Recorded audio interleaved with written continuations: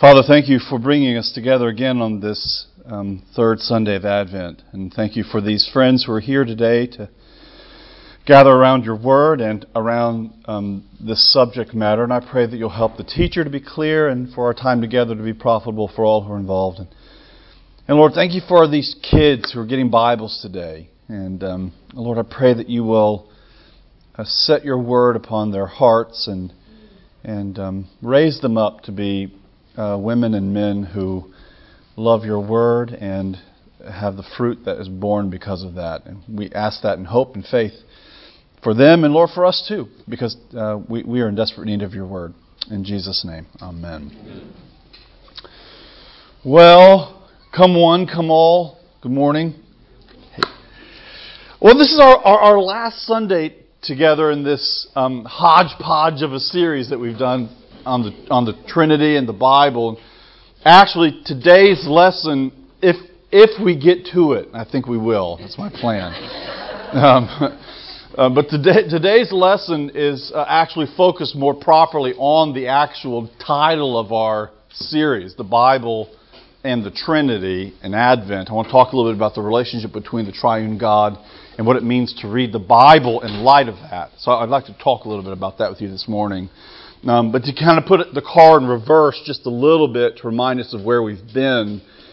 Last week we discussed quite at length, if I remember correctly, the relationship between Jesus of Nazareth and the name of God. What does it mean for God to reveal His name? Which is so significant in the ways in which the Bible presents God's revelation of Himself to His people. He presents Himself by revealing His name. This gets right at the heart, really, of Old Testament theological reflection. Now, I'm slow myself to actually identify one particular theme in the Old Testament as the theme of the Old Testament. But if I were pushed into a corner, all right, I think I would probably want to claim something like the revelation of Yahweh, the God of the Old Testament, our God, to His people in a covenant relationship. I will be your God, and you will be my people. That's the famous covenant formula that God makes with His people. I'm going to be your God, and you're going to be my people. And that language becomes very important in the dynamic of the Old Testament, especially the prophets. Advent, by the way, is a prophet kind of time, right? I love the readings in Advent because we're going to get a lot of Isaiah, we're going to get Micah, we're going to get the real Bible during this time. I'm joking. We're going to get the prophets. And so here you have this language that happens in the prophets where now something in the covenantal relationship between God and His people, there's a fissure that's occurred, and it's cutting to the very fabric of the identity of God's people and the identity of God Himself. I mean, that's the risky scandal that we actually see in God's commitment of Himself to be a God for these people, that brings God into a living dynamic with these people as well. I will be your God, you will be my people.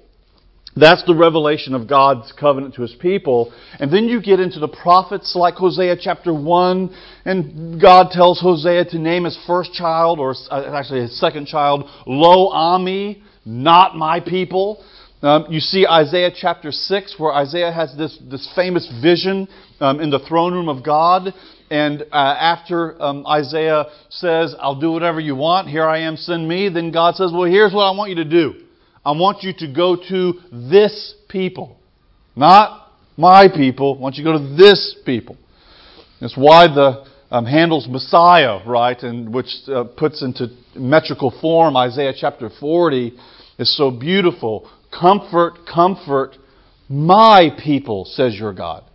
So these pronouns are so important in the Old Testament. My people, this people, back to my people again. It's a dynamic. It's a lived relationship between God and His people. And in the midst of this relationship, what you have is God revealing His name.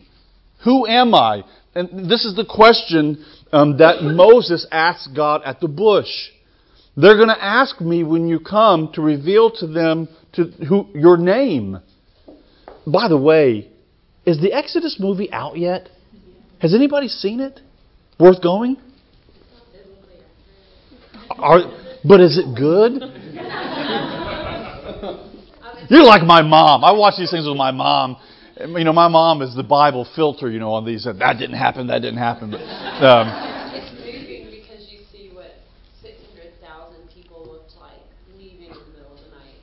And it's moving when the plagues come, that they explain the plagues away through natural things. But it is moving, but it's not the book of Exodus. All right. Sorry. You have to write up a little précis for us, and then we'll go and see it. I'll be very curious to see it. But here, do they do the burning bush scene, by the way? Is that burning bush scene? Is that in there? Yes, kind of. It's not about God. It's about gods and kings. Like they kind of explain God away in a way that it's a child talking to Christian Bale, and they kind of make it seem like Christian Bale decides to do it on his own. They really take God out of him. Okay.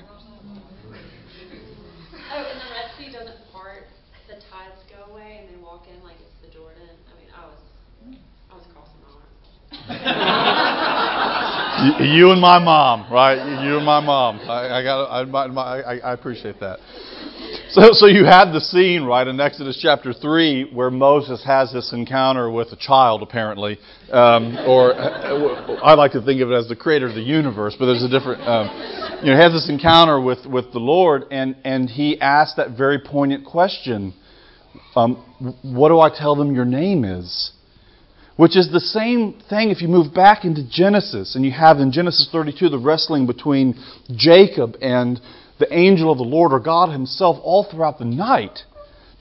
What's so central to that is not so much the wrestling match, although that's weird. I mean, it's just wrestling all night with God. I don't know what that looks like, but that's weird. That's happening. And then toward the end of it, when the sun begins to come up, there's an exchange that occurs between God and Jacob, and it's an exchange that centers on naming. You're no longer Yaakov. You're no longer supplanter. You're now Yisrael, one who is striven with God. That's who you are now. So the fundamental identity of Jacob is altered in that encounter at the river Jabbok. And that's why that place is then named Penuel, the face of God. It's a very... But I often forget this, but there's a reverse question as well that Jacob asks. And what's your name, by the way? And what does he say? What is that to you? In other words, that's actually none of your business right now. I'm not going to reveal that yet. Which I think is intentional in the larger framework of the Pentateuch. I mean, the Pentateuch is meant to be read as a 5-book structural whole. Genesis, what is his name? Well, what kind of question is it? That's not a question that's for you to ask me. And then we get to Exodus chapter 3, 10, 15 chapters later, and now Moses is asking the same question. What is your name? And in a moment of revelation, now this is where I differ from some interpreters, I don't think God's playing a cat and mouse game revelatorily at that moment at the burning bush. I don't think God is saying, "Oh, I'll tell you what my name is. My name is I am who I am." There's a kind of it's a kind of bait and switch thing. I'm not going to. It's a revealing and a concealing. Right? I will tell you, my name is I am who I am.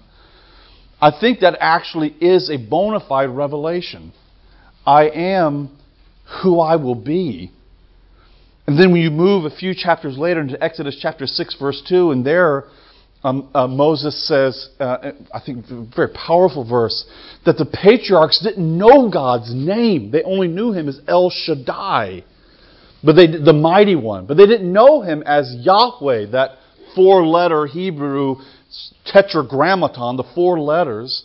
That's the personal name of God. They didn't know that, and that's a problem for us. It's a Bible critic's dream verse, right? They love verses like that because it creates a problem, right? You flip back in Genesis, and well, you know who's talking to Abraham in Genesis 18? It's Yahweh. It's the tetragrammaton. I mean, the point being, Abraham and the patriarchs knew the name. So this isn't just a matter of knowledge, of being able to associate a name with a deity. It's pushing beyond that to say, not that they didn't know the name per se, but they did not know the redemptive and saving significance of the name and the ways in which you're about to know that name. Because this Exodus event that you're about to see is a revelation of I am who I will be. Do you want to know my name? Do you want to know my character? Do you want to know who I am? You're going to know me in the redemptive movement of my people to rescue them from Egypt and to bring them into the land that's flowing with milk and honey. That's how you're going to know who I am. So that when you come to Exodus 12, right, and they're standing at the Red Sea, in one of my favorite verses in Exodus, God says, Moses, tell them, go stand to the side because I'm going to fight for them. Just go stand and watch. You have front row tickets to God's showdown with Pharaoh in the middle of the Sinai desert or wherever they were, right, on the middle of the edge of the Red Sea. So it's a very moving dynamic in the book of Exodus where that promise in Exodus chapter 3, I am who I will be, I am who I am, is a revelation that God is, that He exists unto Himself, and that He reveals that existence and that identity in the dynamic of His redemptive movement toward His people in the rest of the book. And that's why when you come to the end of Exodus in chapters 32, 33, and 34, it's so fascinating because what is God doing at that moment on the far side of the golden calf encounter when Moses asked that most audacious of questions? Can I see your glory? I want to see your glory. And God says to him, what? No, you can't see my glory. Matter of fact, if anyone sees my face, they die. That's the kind, I don't know, that's a sort of Indiana Jones thing. You know, you can see that Nazi guy's just face. You don't want to do that. I mean, all these questions, but I'd like to see you. I'd like to have an encounter with you. You better think long and hard about that. Right? Those typically aren't happy experiences. But Moses asked that. He's hid in a cleft of the rock. And then in the next scene, what is God doing in the revelation of His glory? He's giving Moses an exposition of His own name. Yahweh, Yahweh, full of grace and mercy and truth, forgiving to the 1,000, but by no means forgetting the guilty, and He remembers the sins to the 3rd and the 4th generation. He reveals Himself as merciful and severe. All that to say, there's a dynamism, a dynamic. It's the only word I really have to sort of draw on about God's revelation of His name as it pertains to His triune identity as Father, Son, and Holy Spirit. How do we name God? And last week we looked at, and I think it was too quickly, that's why I put it in reverse. Last week we looked at that high priestly prayer in John 17. I think this chapter, by the way, is well worth reflecting on at length. A whole chapter in John's Gospel, a whole 23 verses given to an elongated interlocution, a speech, a communication between God the Son and God the Father by the power of the Holy Spirit. It's a really quite... I mean, we see it all the time, don't we, in the Gospel narratives? And Jesus went off and He prayed. And Jesus lifted up His eyes and He prayed. And we get a little one-sentence prayer. So we see Jesus praying all the time in the Gospels. But rarely do we get this elongated, never I would say, do we get this elongated exposition of what that prayer actually looks like. And the last thing that Jesus says in that prayer, blinking narratively, and then we're into the passion, into His death, is He says, I have made known your name to them, and I will continue to reveal your name to them. That's that phrase where you go again, well, what does that mean? It's an Exodus 6:2 kind of thing. I mean, Exodus 6:2 helps me make sense of what Jesus is doing, and what Jesus is doing helps me make sense of Exodus 6:2 as well. Do you think that the disciples and the followers of Jesus didn't know the 4 letters that revealed the name of God? They didn't know Yahweh? Of course they did. They knew the name. But here you have Jesus saying that I have revealed your name to them, and I will reveal your name to them even more. In other words, the cross and the resurrection is a revelation in its totality and its fullness about who God is in God's eternal identity. This is who I am. I'm a God that is and I am for you. I've determined in my own godness to be a God for you. Not because anything outside of myself compelled it, not for any lack or want in my own identity, but simply because I've determined within my own internal loving dynamic to be a God that would allow my goodness and my love and the overflow of my love in myself to spill out onto humanity and the world and to envelop it in my Son. That's what you have in John 17 when Jesus says, I'm revealing to them your name. So that's what we did last week. This week, what I want to talk about a little bit. You want to ask any questions about that before we press on? Any want to fire something from the holster? Angry about anything? It's shopping season. I'm sure you're angry about something. Well, today I want to talk just a little bit about the relationship of the Word and the Spirit in the Old Testament. The Word and the Spirit. And how that helps us understand the Bible. Okay, so it's just a few things here. The Word and the Spirit. Let me read Psalm 33, verse 6 to you. Psalm 33, verse 6. By the word of the Lord, the heavens were made. So by the word of the Lord, the heavens were made, and all their hosts by the breath or the Spirit of His mouth. I want to read that verse one more time, because this is heavy here. By the word of the Lord, the heavens were made, and all their hosts by the Spirit of His mouth, He gathered them. What you find in the Old Testament is that rarely is God separated from His Word and His Spirit.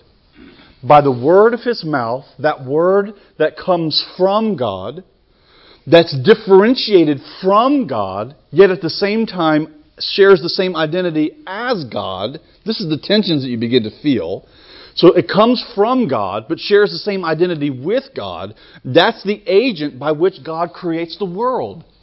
Genesis chapter 1, in the beginning, God created the heavens and the earth was without form and void, and the Spirit of God hovers. That's His Spirit hovers over. And then God said, let there be light, and there was light. How does light come into being? How does the world come into being? By the effective power of God's own Word. Now let me start explaining this a little bit, because again, I think the Old Testament begins to frame for us, or at least it begins to create tensions for us about God and God's identity that in time, Trinitarian theology helps us to make sense of. The Word of God is something that's distinguished within the Godhead, but at the same time shares in the same divine identity as that Godhead. And the same with the Spirit as well. The Spirit is different, but at the same time the Spirit shares within that same divine identity. And if your brain is beginning to ooze out of your ear, welcome to Trinitarian logic, right? I mean, that's what happened. It's where God is God one? Yes. Is God differentiated in Himself? Yes. And it's that reality that the Old Testament itself pressures onto us to be able to think through how are we going to frame this and what kind of language are we going to use to make sense of it. Right. I wanted to read you another verse here. Isaiah chapter 55. How are we doing on time? Okay. Isaiah 55. Verses 10 through 11. For as the rain and the snow come down from heaven, and return not thither, but water the earth, making it bring forth and sprout, giving seed to the sower and bread to the eater, so shall my word be that goes forth from my mouth. My word goes forth from me. It shall not return to me empty, but it shall accomplish that which I purpose, and prosper in the thing for which I sent it. So God's address to humanity, God's word to humanity, does two things in the Old Testament primarily. We could differentiate this in multiple ways, but this is my schematic this morning. Number one, we see, and these are related to one another substantially, God's word is effective as a creating agent.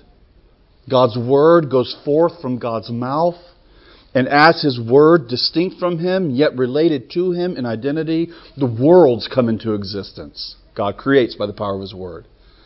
but God also redeems and reconciles and saves by the power of His Word.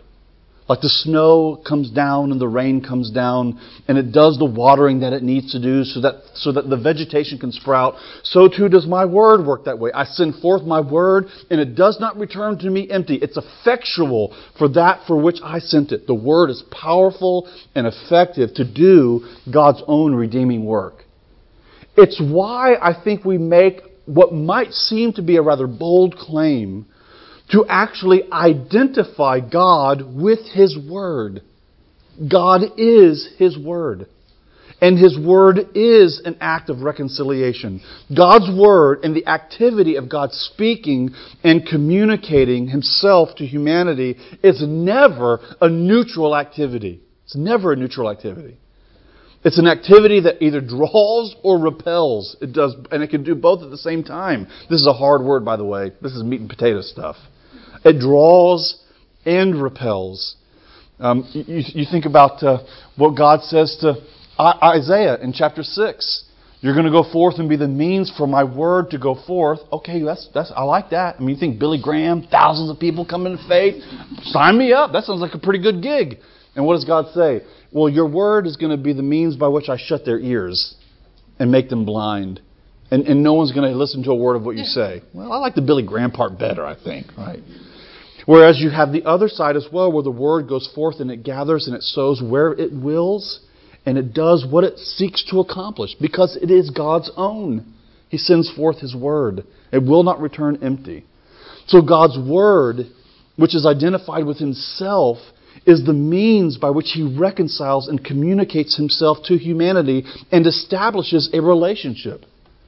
Some of the most profound things I think that we can think about and value as Christians is the confession that God has spoken and is speaking. Our God is a communicating, speaking God. He's not left us to ourselves to figure out who He is, but by the power of His Word has spoken into our world to reveal Himself. This is the logic of John chapter 1. In the beginning was the Word, and the Word was with God, and the Word was God. No one has seen the Father at any time, but the Son explains to us, reveals to us who the Father is. God, who are you? Look long and hard at my Son, who is my Word. This is my Word. This is my Word incarnate. So you begin to see how important it is when we think about our faith and Christian doctrine to see how various aspects or topics of Christian doctrine all fit and fuse onto one another. The fact that we believe that Jesus Christ is the Word of God, which that is, He's distinct from the Father, but He shares the same divine identity as the Father, and He comes into the world as the Word incarnate. He is the Word. And Scripture as well is the Word of God. We confess it to be so. But Scripture is the Word of God in a derivative sense. In the sense that it witnesses to the Word. That's Scripture's power and authority as the Word of God. Because it communicates and witnesses to Jesus as the Word. And when Jesus speaks and when God speaks, that is His sanctifying and His saving work. All right. So, I wanted to see that here. The creative and effective power of God's Word. It goes forth from Him. It's identified as Him. The Word gives us the Spirit. And the Spirit gives us the Word.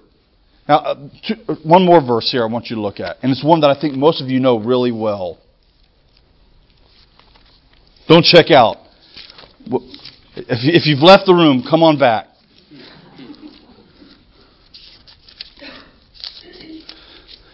2 Timothy chapter 3, verse 16.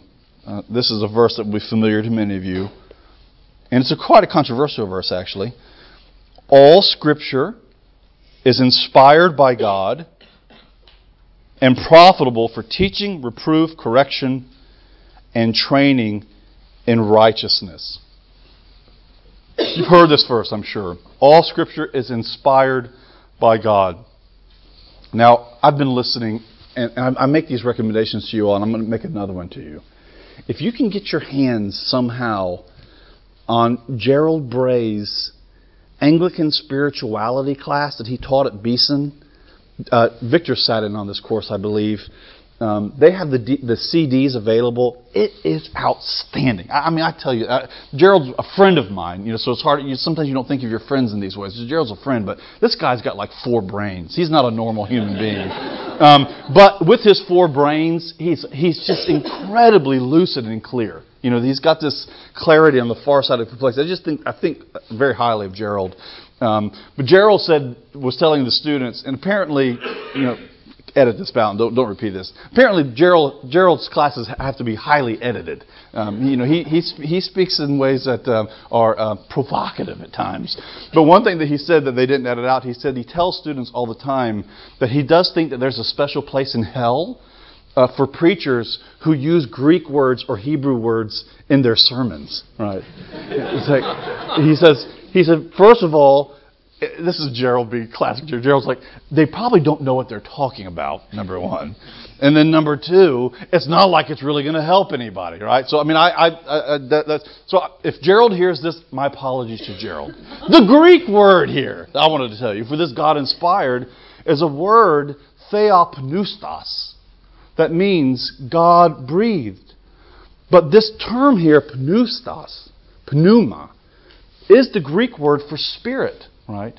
So that if I were to open up the Greek, I'm sorry, Gerald, but the Greek translation of Genesis 1:1-3 and 2 Timothy 3:16, what is it that hovers over the deep that then draws the chaos into an ordered cosmos? It's the pneumos. It's the spirit. It's the same word.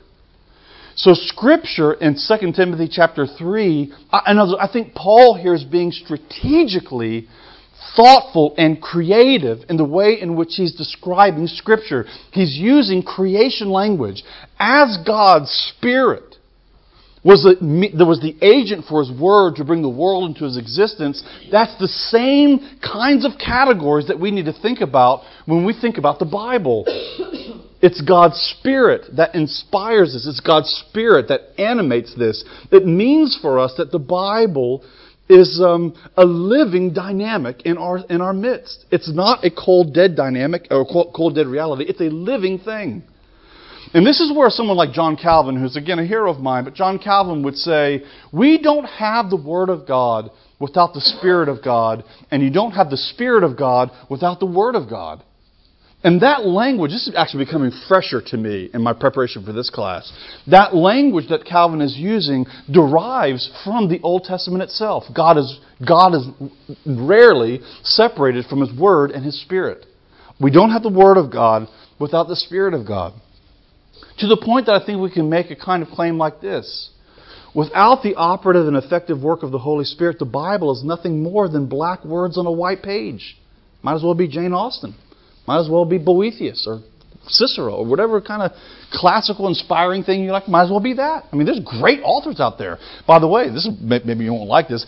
Authors a lot better than the biblical authors out there. Right? A lot better. But there's something that we claim about this book here that's related to God's saving economy for you and for me, that's attached to the very living presence and dynamic of God in our midst. With that in mind, I want to just read you a few things if you haven't checked out yet. This is what Calvin says. Because this is the case about the Bible and its relationship to God's own Trinitarian reality, the same Spirit, therefore, Calvin says, who has spoken through the mouths of the prophets, must penetrate into our hearts to persuade us that they faithfully proclaimed what had been divinely commanded. I mean, here Calvin says, the same Holy Spirit of God that had to inspire a David to pen a psalm, or a Moses to write what he wrote, or an Isaiah to write what he wrote, that same Spirit has to penetrate into our hearts so that we can confess that what they say is true, and it's true for us. The same Spirit. Here's another claim here from a fellow named Herman Bavinck. He says the Bible, like creation, cannot be construed deistically. What does he mean by that? In other words, we don't view creation, at least I think from a Christian Orthodox perspective, in a deistic way. What does that mean? That means we don't believe, or at least I don't believe, maybe you do, we'll talk about that. I don't believe that God created the world, set it on its course, and now steps back and just watches the world go along its natural course of laws and regulations. And then every once in a while God sort of steps in here and there.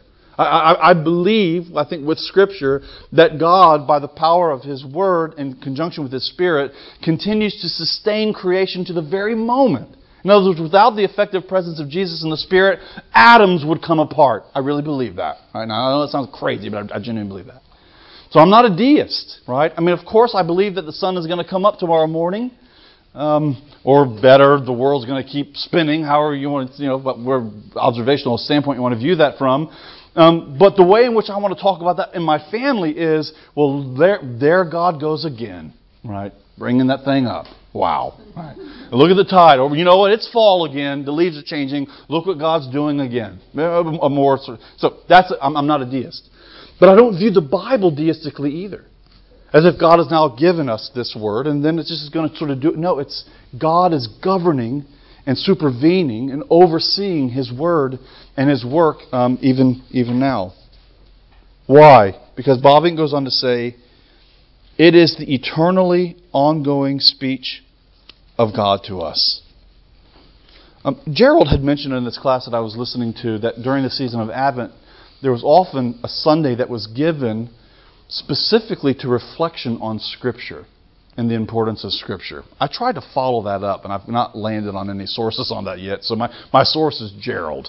But isn't that interesting that in the season of Advent we're called on to think about the importance of Scripture? Why? Because we are in a season now of anticipation and hope for His coming. And what sustains us in these moments of anticipation and hope when we're caught in the tension of our real lived existence before God? What sustains us, what gives us hope in the reality of Jesus' absence is the promise of His presence in His Word. That's why we come hungry to His Word. And that's why we're not dismissive of His Word with all of the goofiness that's in there. I've got friends of ours who were in a church recently, like last week, right? And I guess the text that was read was, and God comes like a thief in the night. And the priest got up and said to the congregation, I don't really like this text. I don't like thinking of God that way. We need to think about God this way. Right? You just go, that kind of stuff makes me say profanities, really. I mean, I think you're probably right. Like really bad words need to be said when you hear things like that. Why? Well, for multiple reasons that we could go on analyzing, but for the primary reason, I mean, we're called on, I believe, as Christians, to have by nature a hospitable view toward the Bible. A big welcome mat should be at the front of the Bible for us to say, you know what, I'm not claiming I understand everything in there, and I'm not claiming that everything in there comports with how I understand the world. I've got to think through a lot of these things. But the mat at the front door is a hospitality mat, not a hostility mat. Why? Because of our confession about what we believe this book to be. It's God, the eternal God's continued expression of Himself to us. So that's what leaves us, I believe, when we come to the Bible, given our understanding about God's continued involvement with it and why we're hungry for it. It puts us in a position of prayer. It puts us in a position of humility to say we continue to need God's presence and we need God's help to help us to believe that what God says in His Word is true, however we come to terms with that, and that it's true for us and for our lives. So that's what I want to talk about today. You want to ask any questions or thoughts? I got a question. Matt. You talk about in the Old Testament you rarely see God acting independent of the Word and His Spirit. What about the incarnation? That seems to be, okay, Jesus is kind of taking center stage there. Yeah, it's a good question. And these are these big terms, that theologians sort of concoct to help us make sense of that question right there. And the term for this one is, this sounds pretentious, please forgive me, but the term is circumcessio or perichoresis. Sorry. And what I know, if Gerald is going to tear me up if he sees me. Do not repeat. This does not leave this room. All right, these words do not leave this room. But the terms are austere and a little, obscure. But what they mean is that God, as a single divine essence, brace yourself here. There's only one God. There's one divine essence. But there's three personae in that divine essence. That the individual persons of the Trinity never act in isolation from the other two. They are perichoretically, right, interpenetrating each other at every moment, whenever even they take on their particular role that they do in God's redemptive economy. So there might be, like for example, at Pentecost, the Spirit kind of steps forward, right? And here the Spirit is shining. But the Spirit, again, from a Trinitarian dynamic, is never absence. The interpenetrating presence of the Father and the Son. And when the Father, because some people identify the Old Testament God as the Father alone. I'm resistant to that. But I'm okay with it if someone understands by that the Father in perichoretic relationship with the Son and the Spirit. I mean, so that's one of the ways in which I think we navigate that. The individual persons of the Trinity never act in independence because it's a shared divine essence. Yeah. Oh, goodness, that's deep in stuff. So I'm sorry. My wife's not here today to sort of modify. Yeah. I don't want to get this wrong, but this was helpful to me if I understood it correctly. I'm trying to somehow use English words. Yeah, I'm sorry. I'm sorry. I feel.